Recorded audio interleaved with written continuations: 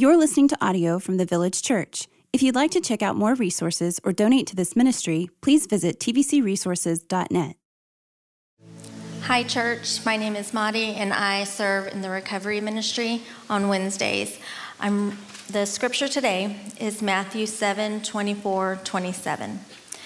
Everyone then who hears these words of mine and does them will be like a wise man who built his house on the rock.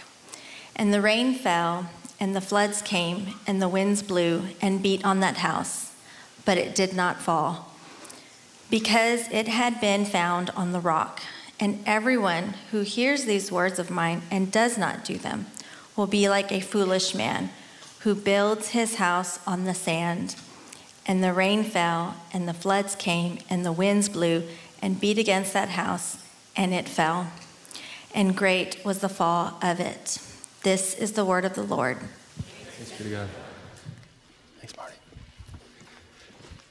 Good morning, church. All right.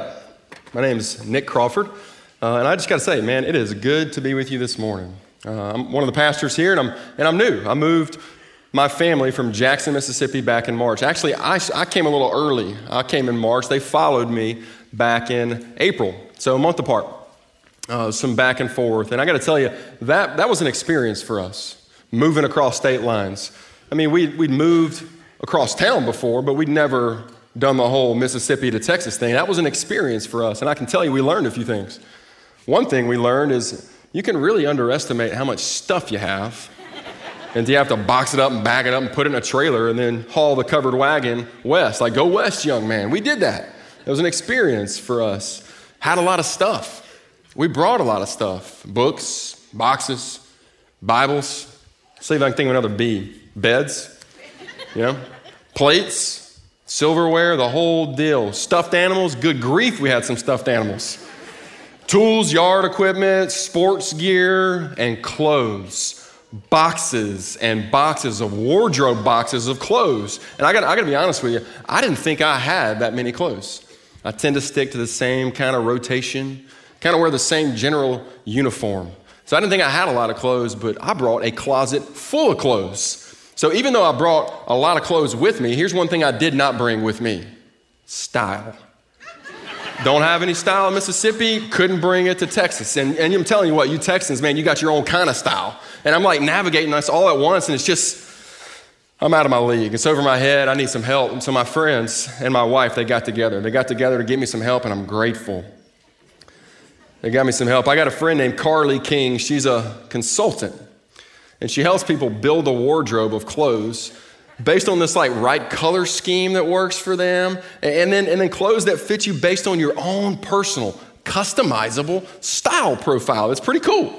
She has a process she'll work you through, and she starts with a series of questions. The first question she'll ask you is, hey, Nick, what color clothes do you like to wear? So, blue, blue jeans, blue shirt, I don't know. I'm telling you, I'm kind of a lost cause with this stuff. Then she'll move you towards what she calls a style assessment.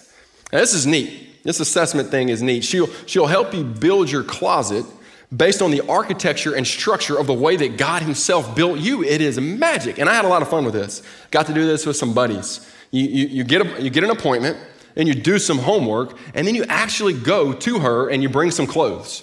She tells you to bring some clothes you like and some clothes you don't like. So that's what I did. I brought some clothes that I really, really like. I feel they're comfortable clothes. I feel good in them, whatever. Then I bring some clothes that I don't too much care for. Too baggy, too long, too 1990s, whatever. And you tell her kind of why. You tell her why. And so we're doing this, and I save the best for last.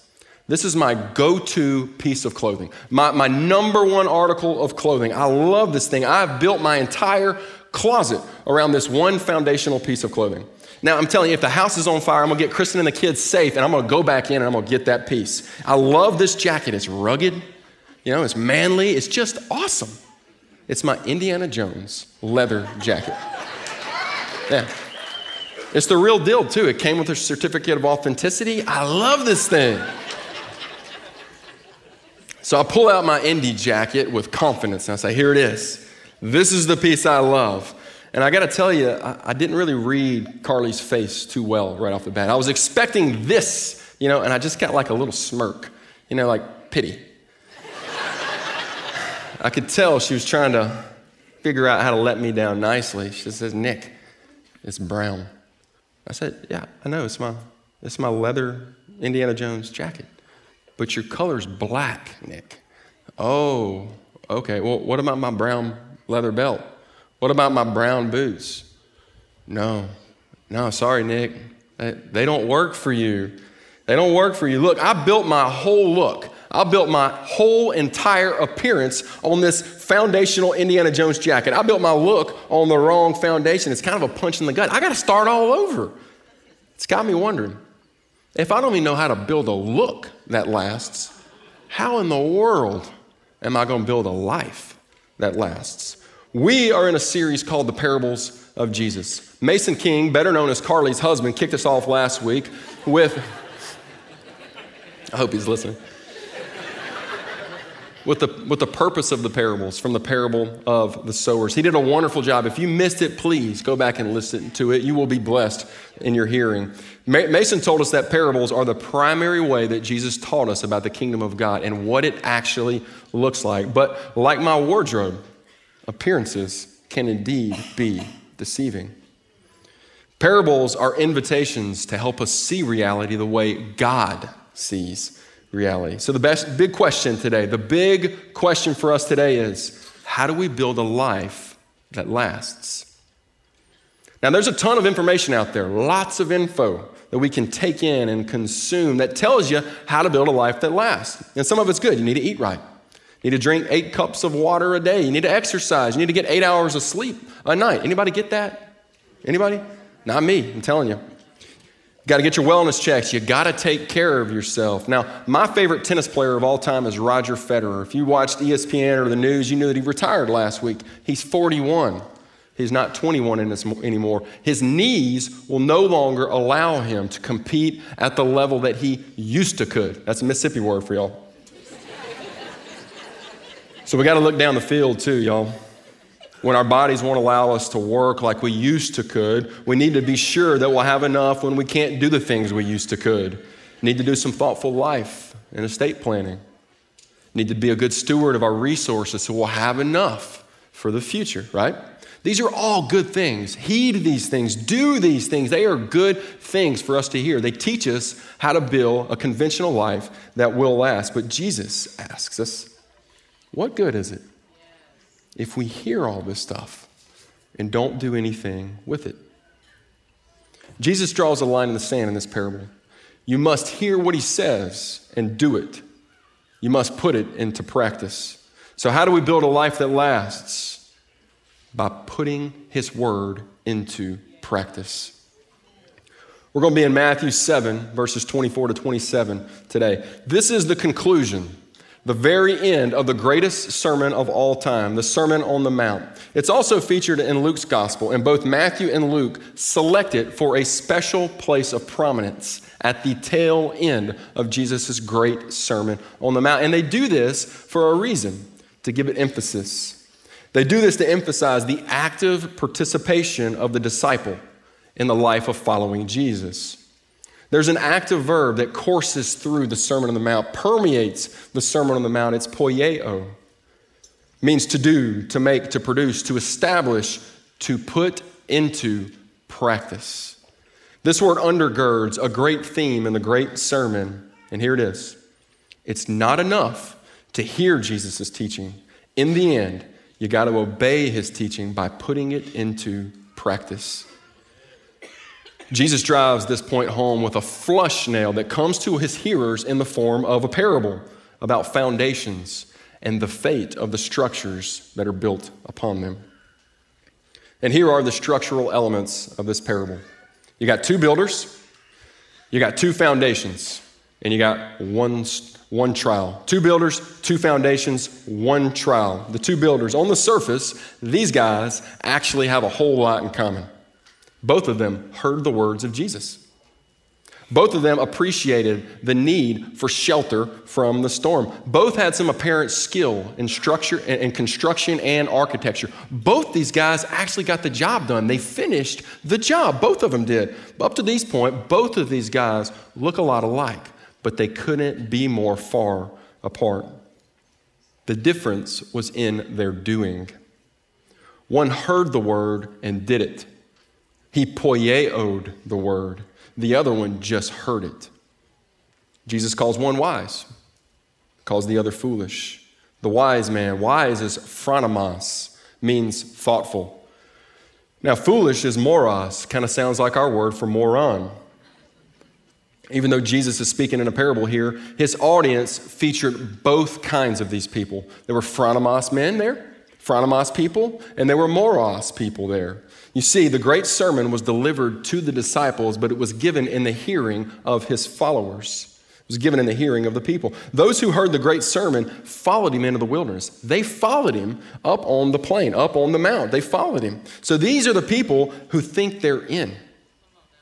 Jesus he's not contrasting good and evil, though. That's key.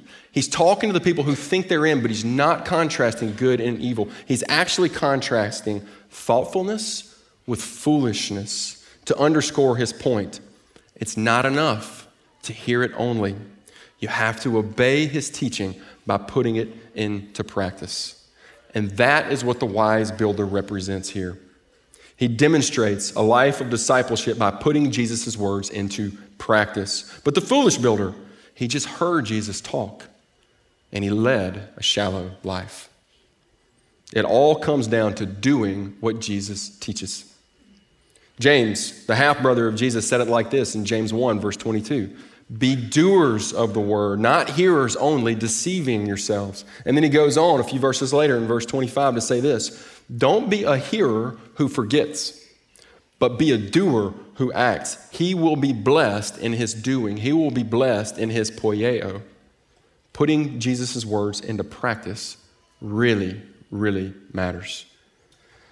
The other day I was in the front yard giving my son some baseball lessons. We were taking some batting practice in the front yard, and my little girl, my daughter, was running around. She wanted to get a few at-bats. So she said, Daddy, can I hit? I said, hey, yeah, sure, wait your turn. When it got to be her turn, it was so cool for me to watch, because when she's up there at bat, my son actually starts coaching her with some of the same pointers that I've been coaching him with. He's like, okay, got to line your knuckles up. You got to point your feet straight. But as you can probably imagine, she didn't like his coaching too much. She did not appreciate him telling her what to do, so she gives him an eye roll. I know how to point my feet straight. But my son, to his credit, he's a good coach. To his credit, he says this, I know you do, but you got to put these things into practice. My boy's preaching this sermon. Isn't that great? We get this.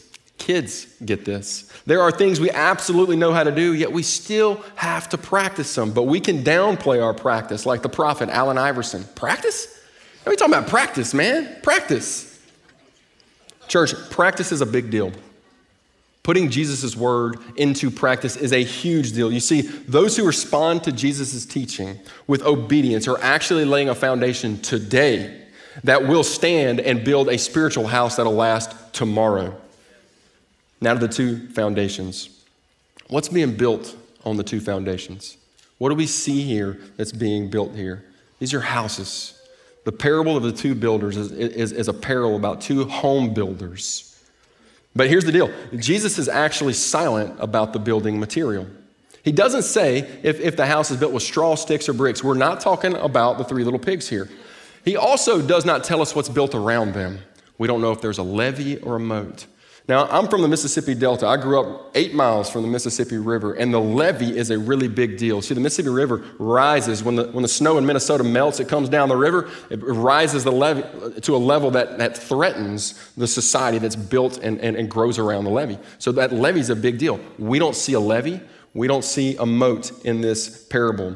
We don't see anything specific that keeps the water at bay or keeps the water away. The point is not the suitability of the building.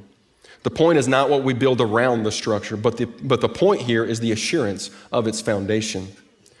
Now here, this house, we're building a house here, and the house symbolizes life as a whole. This was more literal than a metaphor to Jesus' original hearers. You see, the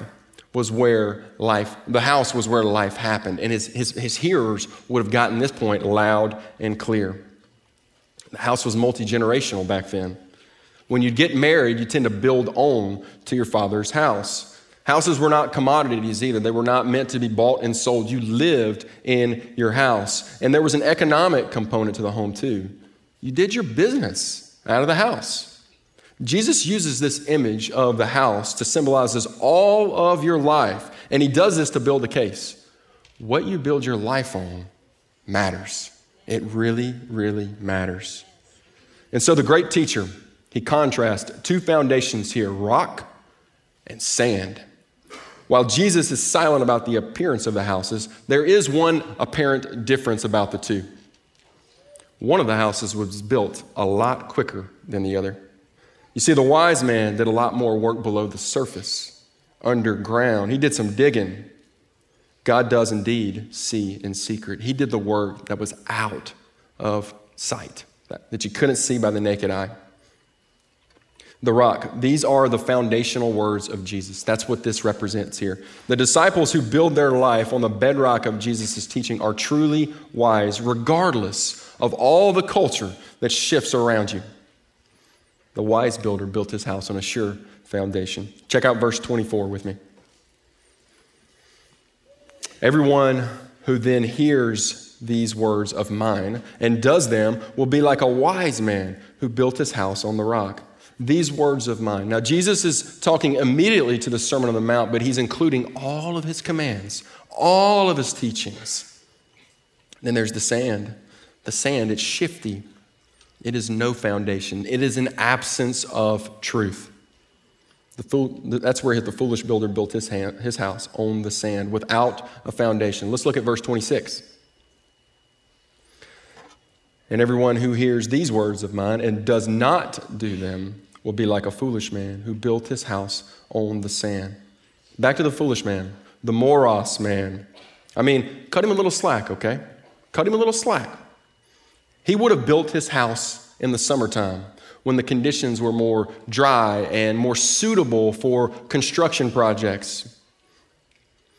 He would have known that the rains are going to come in the wintertime, so he's trying to get ahead of this a little bit. He's being smart.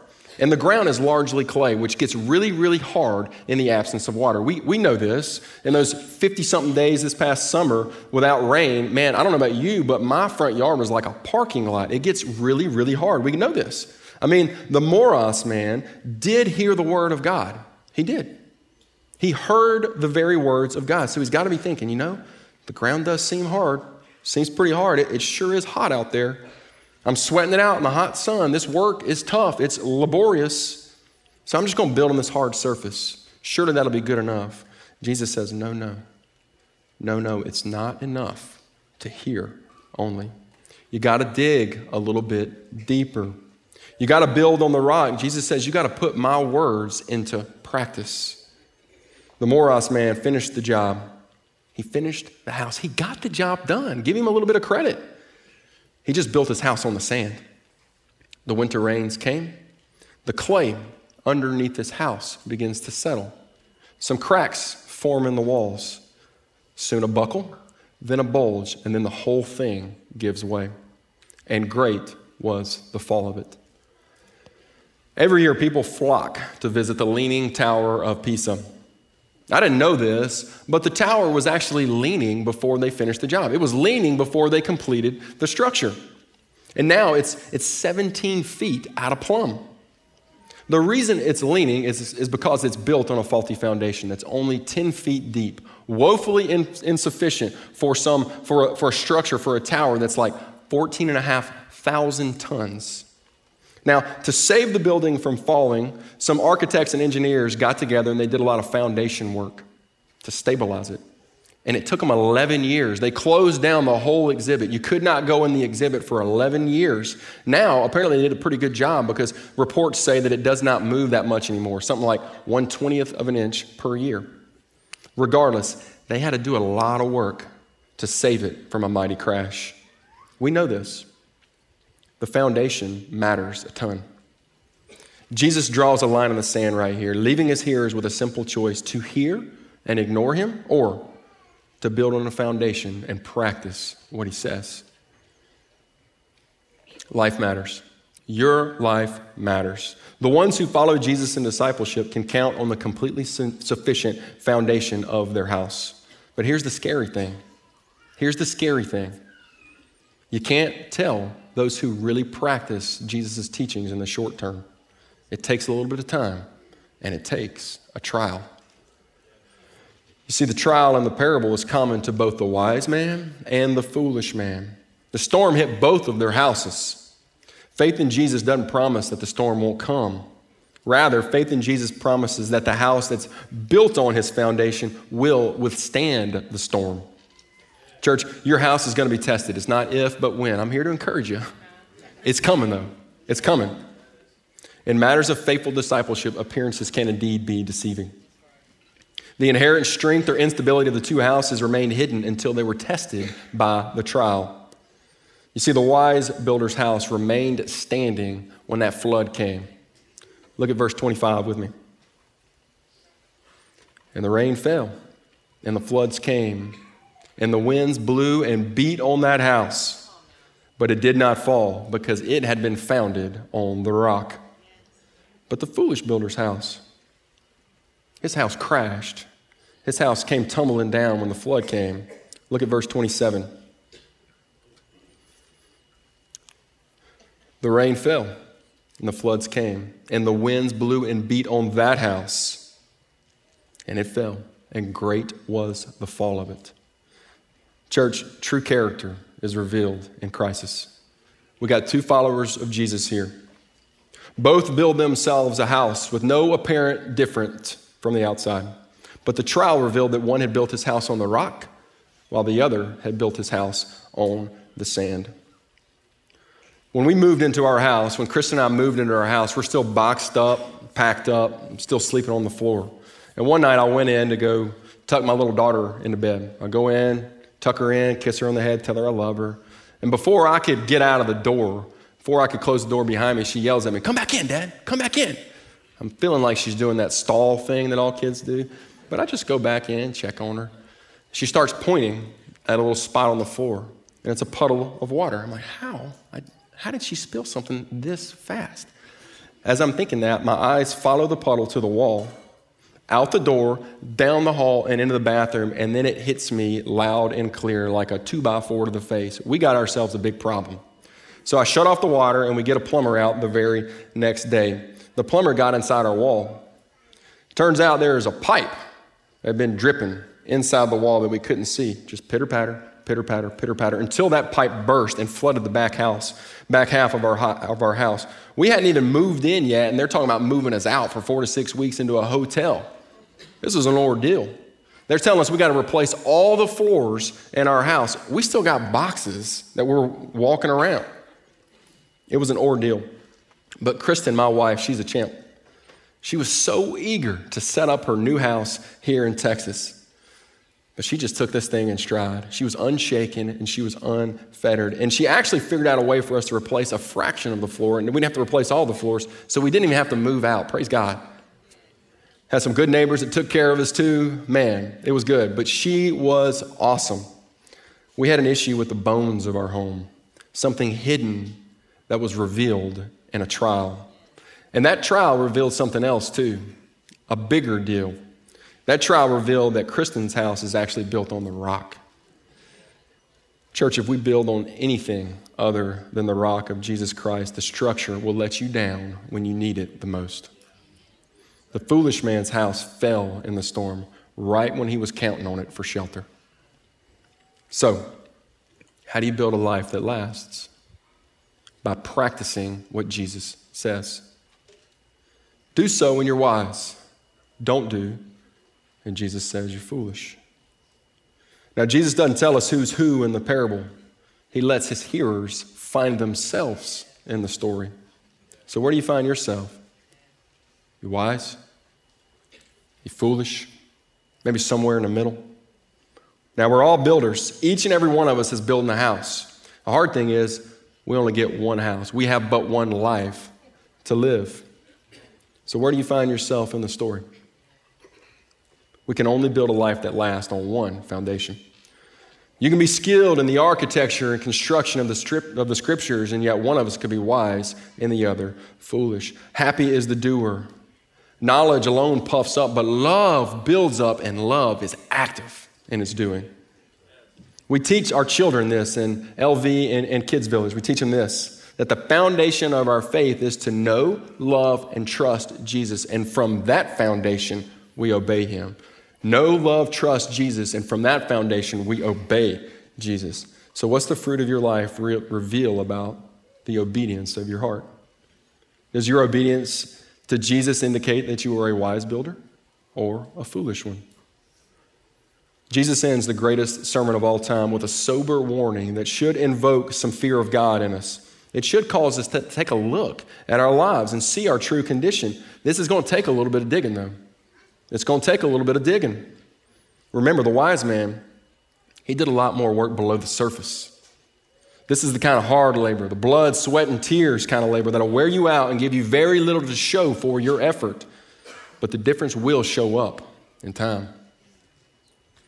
This house is going to cost more to build, but it'll be worth that cost. You see, the foolish man will show cracks in the walls when the weight of the trials of life begin to settle on him. So, it's really wise to examine the condition of your heart and do some of that below the surface analysis. But how, you say? How can I tell what's going on in my heart? How can I tell what's going on in here? Here's the deal. What's in here shows up out there. Like the cracks in the wall that show up when the foundation begins to settle. You can tell what's going on below the surface by what you see above the surface. So where are the cracks in your life? How big are they? How many are they? How often do they show up? Can you see daylight through them? Time to check in. Do a little foundation work. What about the storm? When it comes, not if, but when, what will be left standing? When reflecting on this very parable, the Prince of Preachers, Charles Spurgeon, believed that the rain, the flood, and the wind represented different sources of trial. He said that the rain was a trial from heaven. There are trials that God gives to test and refine his people, to make you more precious. Praise God for these. Look at James 1. It says, "Count it all joy, my brothers, when you meet trials of various kinds. For you know that the testing of your faith produces steadfastness. And let steadfastness have its full effect, that you may be perfect and complete, lacking in nothing." Spurgeon said that the flood, though, is a trial from the world. Look, the world doesn't love the church any more today than it did yesterday, and certainly not any more than it did in Jesus' day. Can you stand firm in the face of slander and reproach for Jesus? Not unless you are rooted and grounded in the truth of who you are in Jesus Christ. Check out Matthew 5. Blessed are you when others revile you and persecute you and utter all kinds of evil against you falsely on my account. Rejoice and be glad, for your reward is great in heaven, for so they persecuted the prophets who were before you. Then there's the wind. Spurgeon thought that this trial was from the enemy, from the prince of the power of the air. The Apostle Paul mentions the prince of the power of the air in Ephesians 2, saying, "And you were dead in the trespasses and sins in which you once walked, following the course of this world, following the prince of the power of the air, the spirit that is now at work in the sons of disobedience, among whom we all once lived in the passions of our flesh, carrying out the desires of the body and the mind, and were by nature children of wrath, like the rest of mankind." But Paul goes on. Let's read Ephesians 2, 4 through 10. "But God, being rich in mercy because of the great love with which he loved us, even when we were dead in our trespasses, made us alive together with Christ. By grace you have been saved, and raised us up with him and seated us with him in the heavenly places in Christ Jesus, so that in the coming ages he might show the immeasurable riches of his grace and kindness toward us in Christ Jesus. For by grace you have been saved through faith, and this is not your own doing. It is the gift of God, not a result of works, so that no one may boast. For we are his workmanship, created in Christ Jesus for good works, which God prepared beforehand that we should walk in them. We are the Father's architecture. Church, you are his workmanship. You are his great house. And it's not our works that build the great house. You see, the works are just the fruit of the wise heart that loves to obey Jesus. The works are just evidence, proof that a sure foundation actually exists. It is the foundational work of Jesus Christ on which we build and from which we build up. So how are you building? How are you building? Jesus ends the great sermon, not with a rah-rah, pound the chest moment, not some moment of inspiration that we expect in a great preacher. No, he does not do that. He drops the mic with this: the rain fell, the floods came, and the winds blew and beat against that house, and it fell, and great was the fall of it. Isn't that just like him, to do the unexpected? He ends the greatest sermon of all time with a mega negative, as if to say, you have my words. What will you do with them? Church, the way to build a life that lasts is to practice what Jesus says. So when's practice at your house? What are the present rhythms that exist in your life that allow you to hear God's word and then go do it? To poieo it, to put it into practice. You see, the foundations and the structures which endure in the world to come, they're laid in the present. Do you have time to hear and respond to Jesus daily? So what? What would it look like if each of us carved out time to hear and practice the very words of Jesus? What would it look like if we all built our house on a sure foundation? Well, I'll tell you something it wouldn't look like. You wouldn't waste your time like I wasted my time building a wardrobe on an Indiana Jones leather jacket, right? Jesus is the only foundation piece sure enough and worthy enough to build a life. So as our band comes back up, Jesus' parable of the two builders is actually linked to another parable that we see in Isaiah 28, verses 14 to 18. Isaiah, he's writing to a nation that's facing imminent invasion. You see, the Assyrian army was on the move and they were headed right to Israel. So Israel's leadership formed an alliance with Egypt, and they felt confident that the Egyptian army would show up and save them when the Assyrians came knocking on their door. Now Isaiah, he thought that alliance with Egypt was a joke, thought it was worthless. So he wrote this parable as a stinging rebuke. But along with that rebuke, he projected a hopeful future. You see, we read this. There's one building in his parable that's built, but it's doomed to fall. But the other building is actually a future promise. Check out Isaiah 28, verse 16. We'll read. Thus says the Lord God, behold, I am the one who has laid as a foundation in Zion a stone, a tested stone, a precious cornerstone of a sure foundation. Whoever believes will not be in haste. And so Jesus gives the parable of the two builders to show that he is the fulfillment of Isaiah's future promise. He who has ears, let him hear. Jesus says to hear and to do my words is to build on the foundation that Isaiah promised. Jesus was saying, I am the sure foundation stone. Build on me and my words and you will not be shaken. And don't forget Peter, the apostle, who made the good confession and heard Jesus say this, upon this rock I will build my church. Peter knew the foundation. Peter knew the foundation personally. And he quoted Isaiah's parable, attributing it to Jesus. Let's read 1 Peter 2, verses 4 through 6. As you come to him, a living stone rejected by men, but in the sight of God, chosen and precious. You yourselves, like living stones, are being built up as a spiritual house, to be a holy priesthood, to offer spiritual sacrifices acceptable to God through Jesus Christ. For it stands in Scripture, behold, I am laying in Zion a stone, a cornerstone, chosen and precious. And whoever believes in him will not be put to shame. One of our elders circulated an article just yesterday that talked about the decline of Christianity in the United States. The article said that if the present trend continues, less than half of the population will be Christian in just a few more decades. 50 years ago, 90% of Americans identified as Christian. In 2020, that number had fallen to 64%. According to this research, at least statistically speaking, only half of my grandchildren will be Christian. No, that cannot be. That cannot be. So as I'm reading this article and thinking that, just kind of spiraling about the future generations of the church, the future generations of my family, another elder chimed in saying, the more the church gets persecuted, the more she grows. And he's right. He is really right about that. The church always grows in the midst of persecution. So listen to this quote from John Stott. He's writing about the parable of the two builders. In applying this teaching to ourselves, we need to consider that the Bible is a dangerous book to read, and that the church is a dangerous society to join. For in reading the Bible, we hear the words of Christ, and in joining the church, we say we believe in Christ. As a result, we belong to the company described by Jesus as both hearing his teaching and calling him Lord. Our membership, therefore, lays upon us the serious responsibility of ensuring that what we know and what we say is translated into what we do. So what would it look like if each of us built our life on a sure foundation, putting Jesus' words into practice?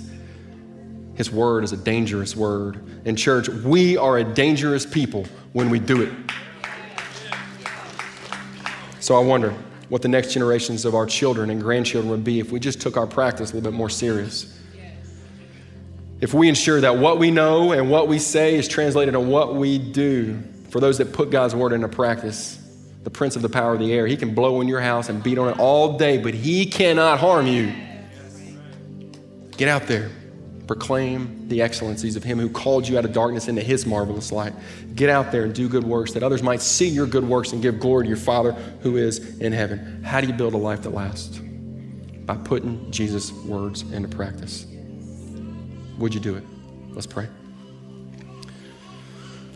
Thank you, Father, for your grace, for the love that you've given us through the person and work of your beloved Son, Jesus. Jesus, thank you for your obedience. You were the first to obey. You obeyed the will of the Father perfectly so that we who believe in you get covered by the blood that washes us clean, white as snow. Spirit, would you clear our minds of what culture wants to talk at us, for what culture wants to call us? Would you clear our minds that the only thing that is on our mind is the words and the teachings of Jesus? And then, God, would you direct our steps to walk faithfully as we follow you? Father, thank you for the wonderful things that are going on in the world, in the life of the church, in the life of this church. Commissioning 3 goers today, would you empower them? Would you send them to places, to people who haven't yet heard your word? That your word would be practiced in places that we don't even yet know about. People that don't even know your name might come to love and know you because of their faithful walking and obedience. Would you empower the works of their hands? Jesus, we love you. We thank you for the opportunity to gather with the community of the saints, to lift your name on high, the name above all names, and it's in that name that we pray today. Amen.